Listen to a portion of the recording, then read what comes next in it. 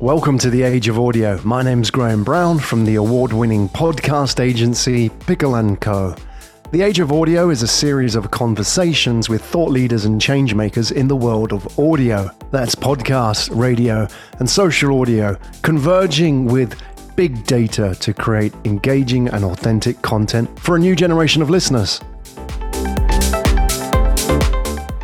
Hi, Graham. Thanks for having me. It's great to speak to you. You're an audio guy through and through, not a latecomer to the scene. What was your background in audio? I got my start in audio and radio, terrestrial radio, dinosaur radio. And I was very lucky.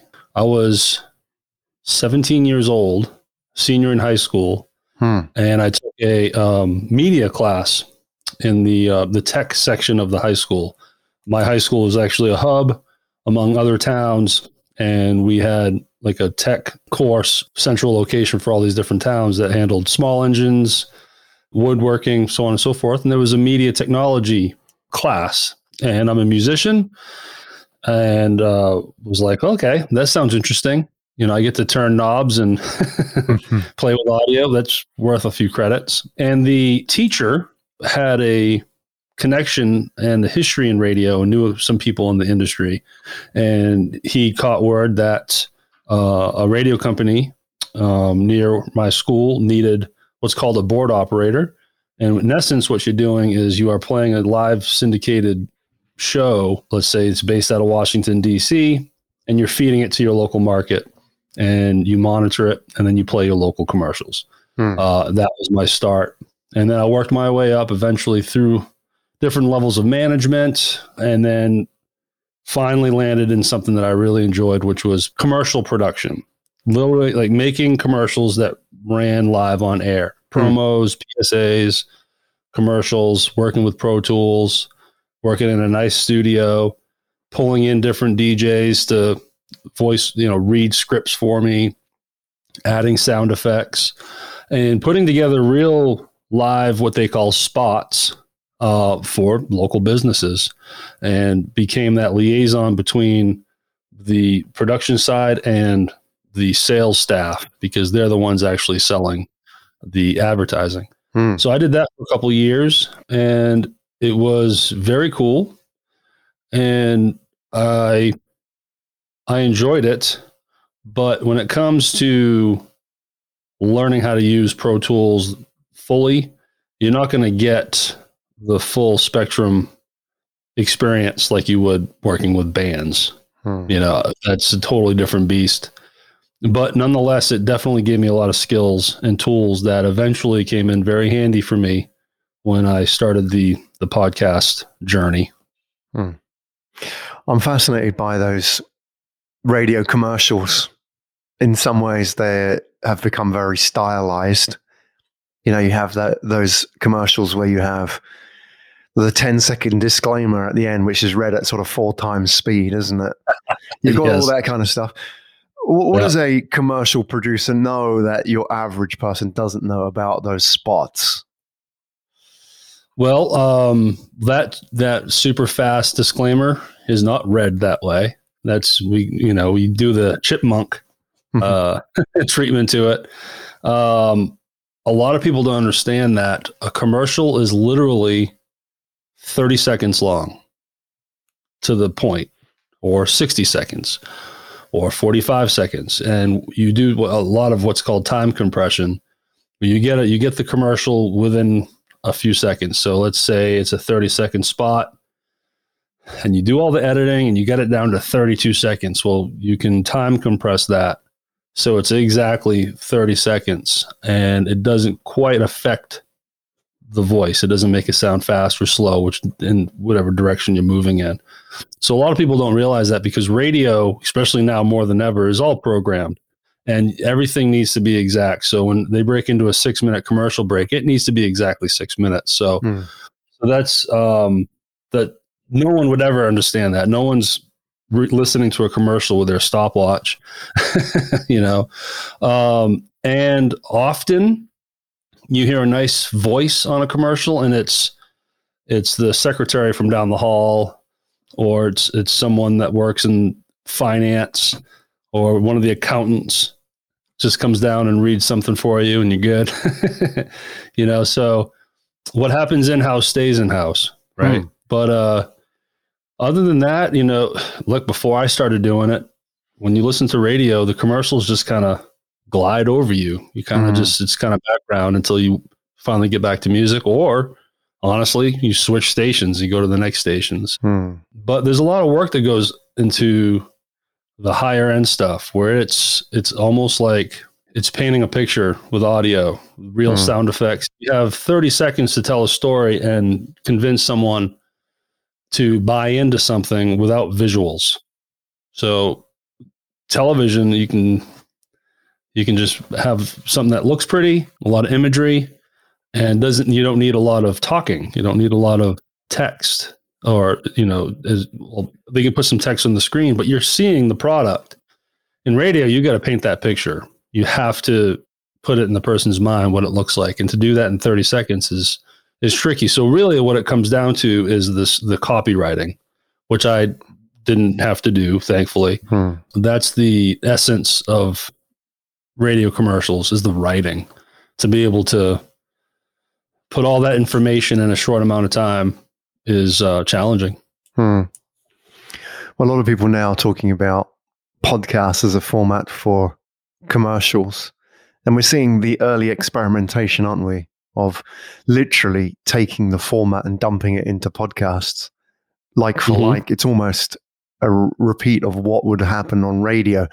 I'm looking at that and thinking, surely that's probably a step one, but step two is then expanding the format to be what it could be, not limited. Like you say, everything in radio was format, was program, and it had to be exactly 30 seconds, because at 30 seconds past the hour, this commercial kicked in, and there couldn't be any dead time, even 5 seconds, right?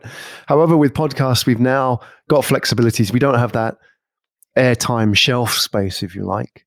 So when you see people moving into podcasts and recreating those commercials, what do you think? Do you think that is as good as it can be, or do we need to kind of think out of the box a little bit about how commercials can be on podcasts? Well, from my experience listening to podcasts, often the commercial is what we'd call a live read. The host is just got a script, a bullet point, and when they go into a new segment, they're doing it on the fly. And that's usually, you'll hear them, do a commercial for ZipRecruiter or stamps.com, or some of these very common podcast friendly advertisers that understand the reach that podcasts have. As far as other things that I've heard that's more like radio, and quite honestly, I've produced some podcasts that's more typical on the radio, in the sense of you got a segment, you got music, fades you into a commercial.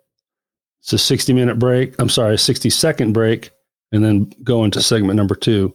And in all those situations that I've done that, it's pretty similar to the radio, same format. You always want to have what's called bumper music. That's another big radio term, is bumpers. You don't want to just go from talking straight into a commercial. You want to have that music that pads you in, transitions you out of the segment into a commercial, and on the back end of the commercial, transition you back into the next segment. And then after that, podcasting is, I would say, more basic. You basically have a voiceover over music. There's your ad. And a lot of radio ads were that way too. There are some simple ones too, but then the higher paying clients that wanted the higher end ads that were being played at the best time of the day, those were multi-layered sound effects, but they were paying big bucks for those. So podcasts, as we know, is shoestring budgets. Yeah, so, and it's usually the host doing the ad too. So, but throwing a commercial in the middle of a podcast is a nice way to break things up a little bit. You can pivot. So you can say, you can make the second segment something a little different. And another trick is when you're coming out of a commercial, heading back into that second segment, you add a unique bumper that announces what this next segment is. So it's a way of kind of guiding someone through the format. But I will say, in the 80 plus podcasts I've touched since I started this, 1% put ads in their podcasts or even fake ads. It's really just throw and go.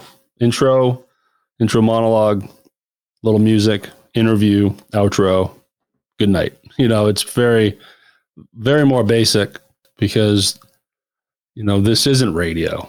You got a lot of radio shows that pivoted to podcasting, like Adam Carolla is a big one early on when he lost his deal at K-Rock in California, when the station flipped what they call flipped formats. It went from rock to modern country or whatever. Well, there's no space for Adam Carolla on that. So they let him and his crew go, and they pivoted early on before podcasting was really anything. It was like, what's that? And iTunes was still a browser. There wasn't any kind of app yet. And Adam Carolla is a big reason why podcasts as a medium started growing. But what he did was he didn't start a podcast. He basically continued his radio show, recorded it, and published it as a podcast.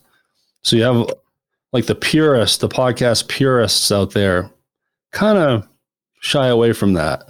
They want, from what I've read, a lot of the purists, they want grainy background noise, two people just talking for an hour aimlessly.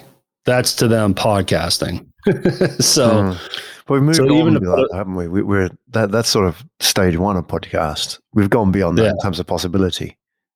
Oh, for sure. And yes, absolutely. So now I'm very fortunate to work with a lot of great, whether it be companies, entrepreneurs, CEOs, that finally understand and realize the power of podcasting as a marketing tool. And that's when things really started firing up, because it didn't become, I want to have a podcast for entertaining people and getting downloads, or, I really want to get a bunch of downloads and try to make money doing this. Now, and in my opinion, the correct way to look at podcasting is a tool to market your brand. It's just another extension.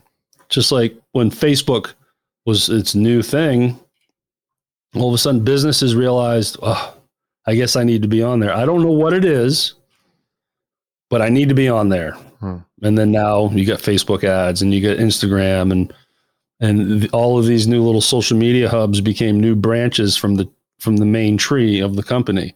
You needed print, you need blogs, you need social media, you need YouTube. Well, now, you know what? Now you need podcasts. And people understand the power of it because you can interview other people. That's how you network within your industry. And that networking, in essence, will eventually circle around and make you money. If you're trying to promote your business through podcasting and within that networking, while interviewing other people in your industry, and you land a couple clients because of those people that you met, there's your monetary gain. And the right people are getting it. And they're willing to throw some money at podcasting, even though you don't really have direct monetary gain from it, but it's a big picture. And look, I have experienced in the last 2+ years, now 3 years now that I've been doing this, I've seen it firsthand. It's like wildfire. You'd be amazed at how many people out there have budgets willing to spend for podcasting.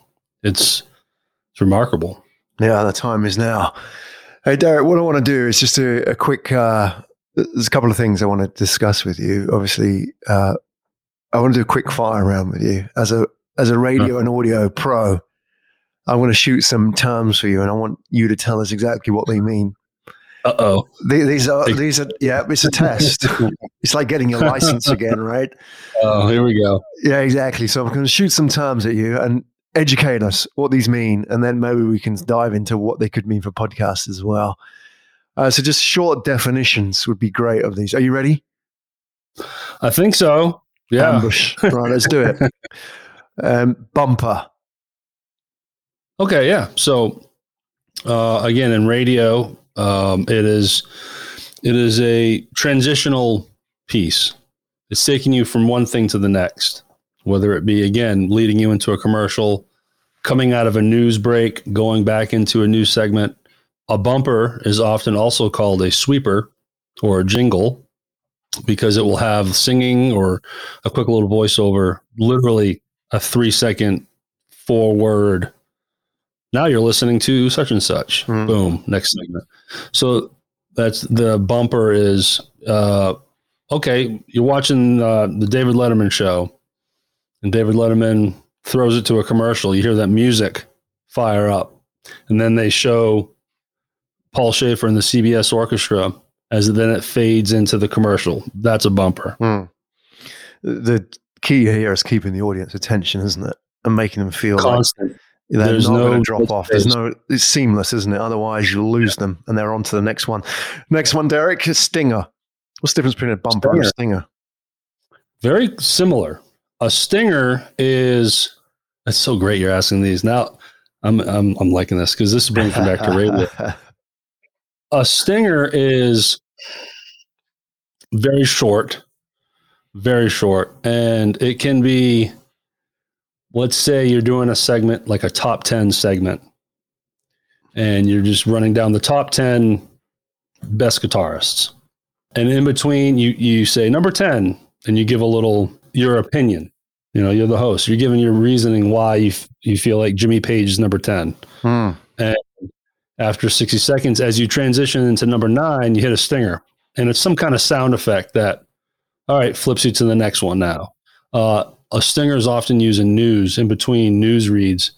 The traditional news broadcaster is telling a story, and now it's time to move on to the next story in the Middle East.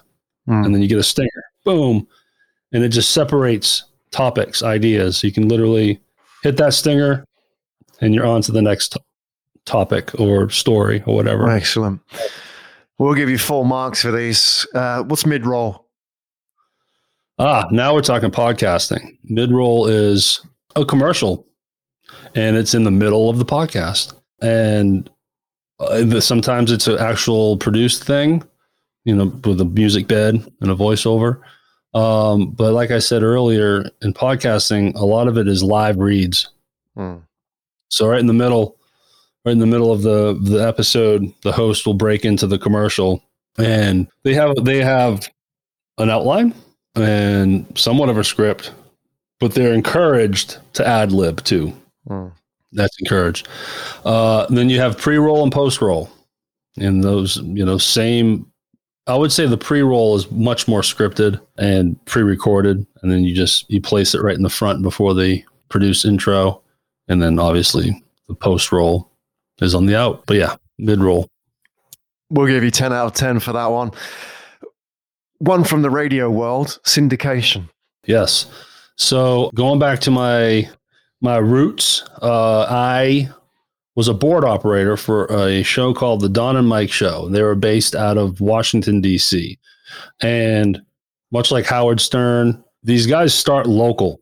You know, Howard Stern, Howard Stern is massive, but there was a time when he was just a local DJ. He worked his way up to major market, but he was still local, even though he was in New York. Well, once you start gaining some real traction and some real ratings, stations from around the country will buy you. Like, we want Howard Stern in the morning in our market in Phoenix, Arizona, let's say. And I don't know all the ins and outs on the business side of that, but they make it happen. So WNEU, where one of the New York stations Howard Stern was at, you know, works out some kind of deal with another radio station, and they're getting kickback from advertising that's their local advertising that they're doing during Howard Stern's show. And then now that branches Howard Stern out, or the show that I used to do called Don and Mike.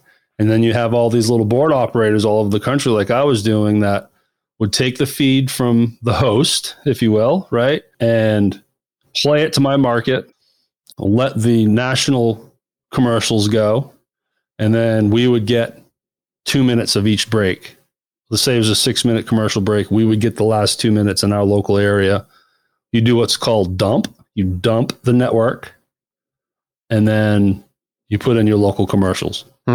So syndication is just that. You have your host in one studio, and then that station basically sells the show all over the country to different radio stations, and they syndicate that way.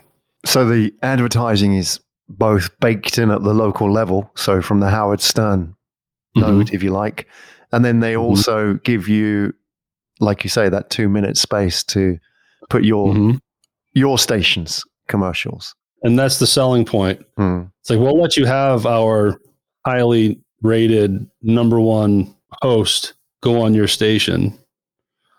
And our way to pay you is we'll let you have ad space. You know, and then of course, I mean, Howard Stern lands in your market, you're going to sell some commercials.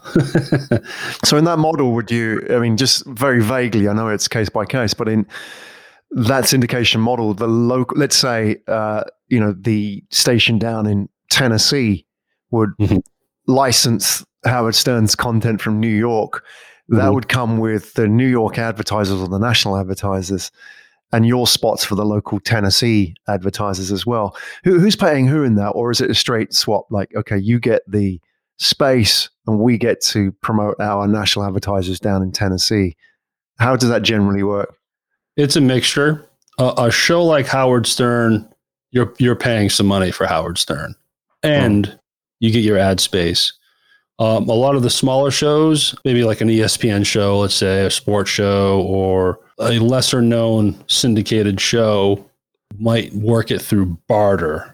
So my Tennessee station wants the G. Gordon Liddy show, and we get it because we guarantee that we're going to air X amount of national ads, and that's the trade-off.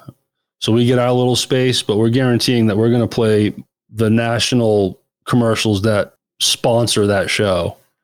And then there is no pay. It's barter. So you both just promising each other, you air this, I'll air that. We're all happy.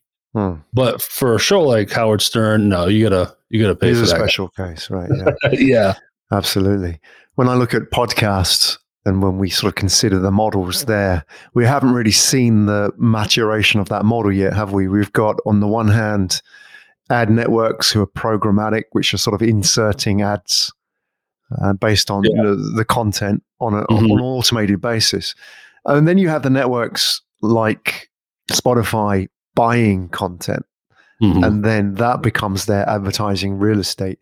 We don't have anything that is remotely like syndication yet, or do we? Do we think we can go into that model? Let's say, you have the Derrick show, and that's a big hit in Tennessee, and then you've got your local or national advertisers on that, and you have this option now to take it into China, into the Mandarin speaking market.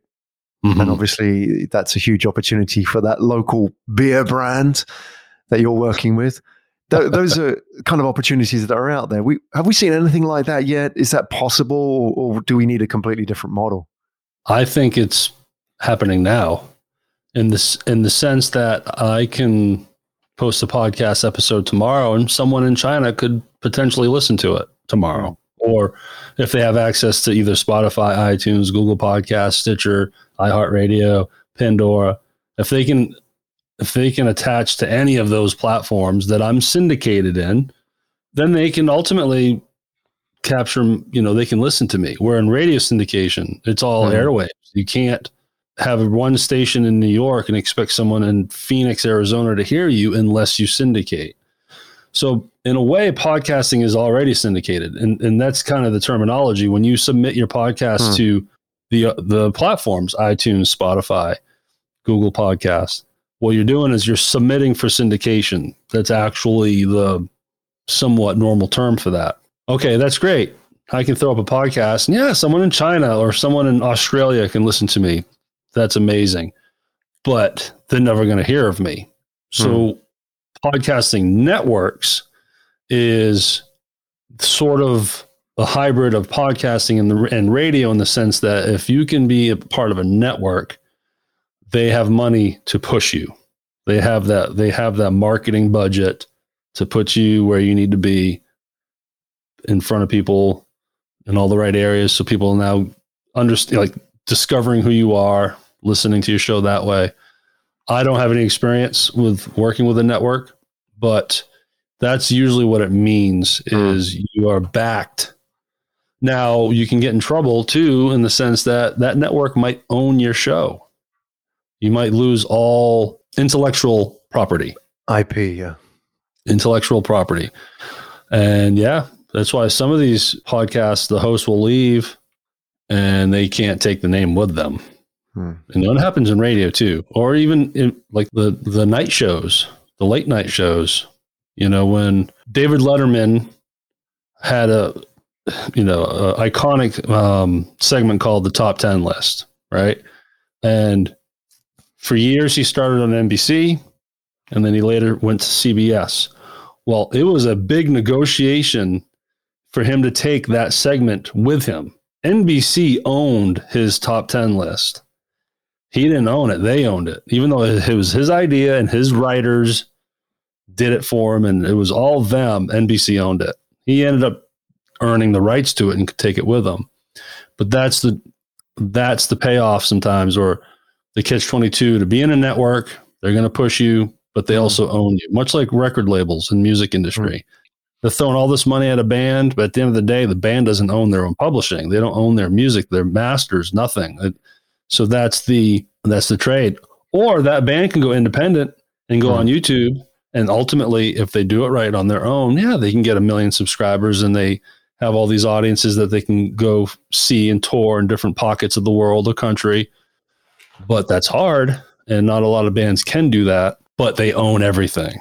So some of these real independent artists that do manage to make it big, air quote, make it big on their own, it's the ultimate, because they own 100% of their stuff.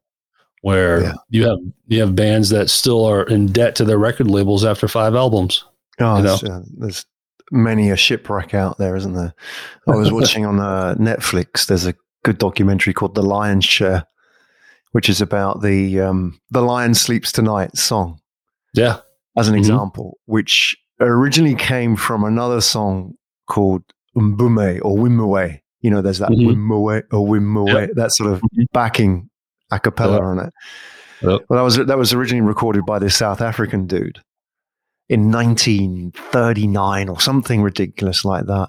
And he's on record. He was like in literally the first recording studio in South Africa. He went in and did it, recorded it on vinyl.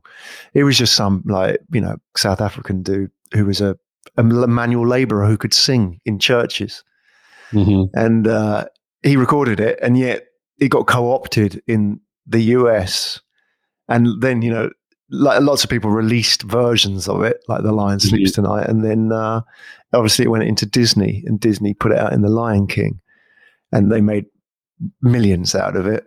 And it's interesting. The whole documentary is about this journalist trying to tie Disney down and get the rights, rightfully paid to the guy who wrote it, who's dead now, to his daughters.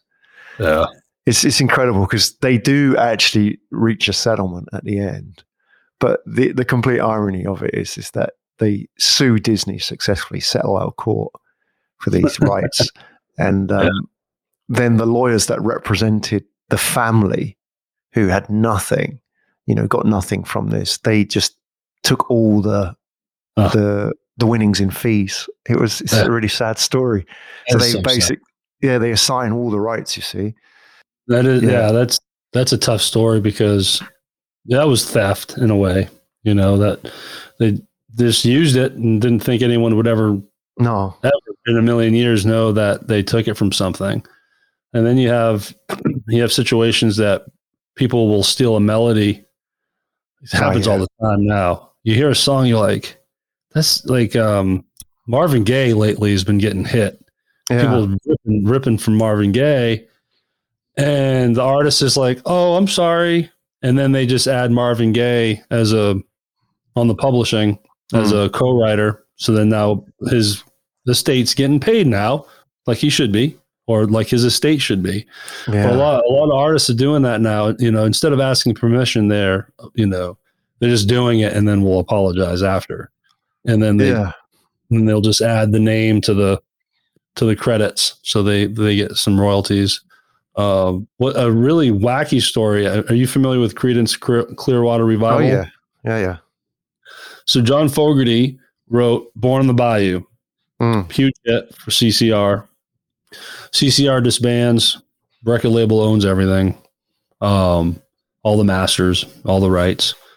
Years later, George Fogerty writes a song, I can't remember the name of it, and it has a similar vibe to Born on the Bayou.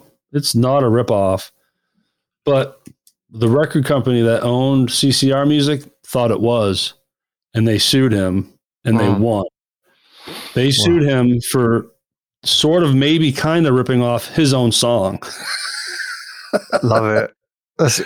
You can see the lawyers put a good case across, right? Yeah.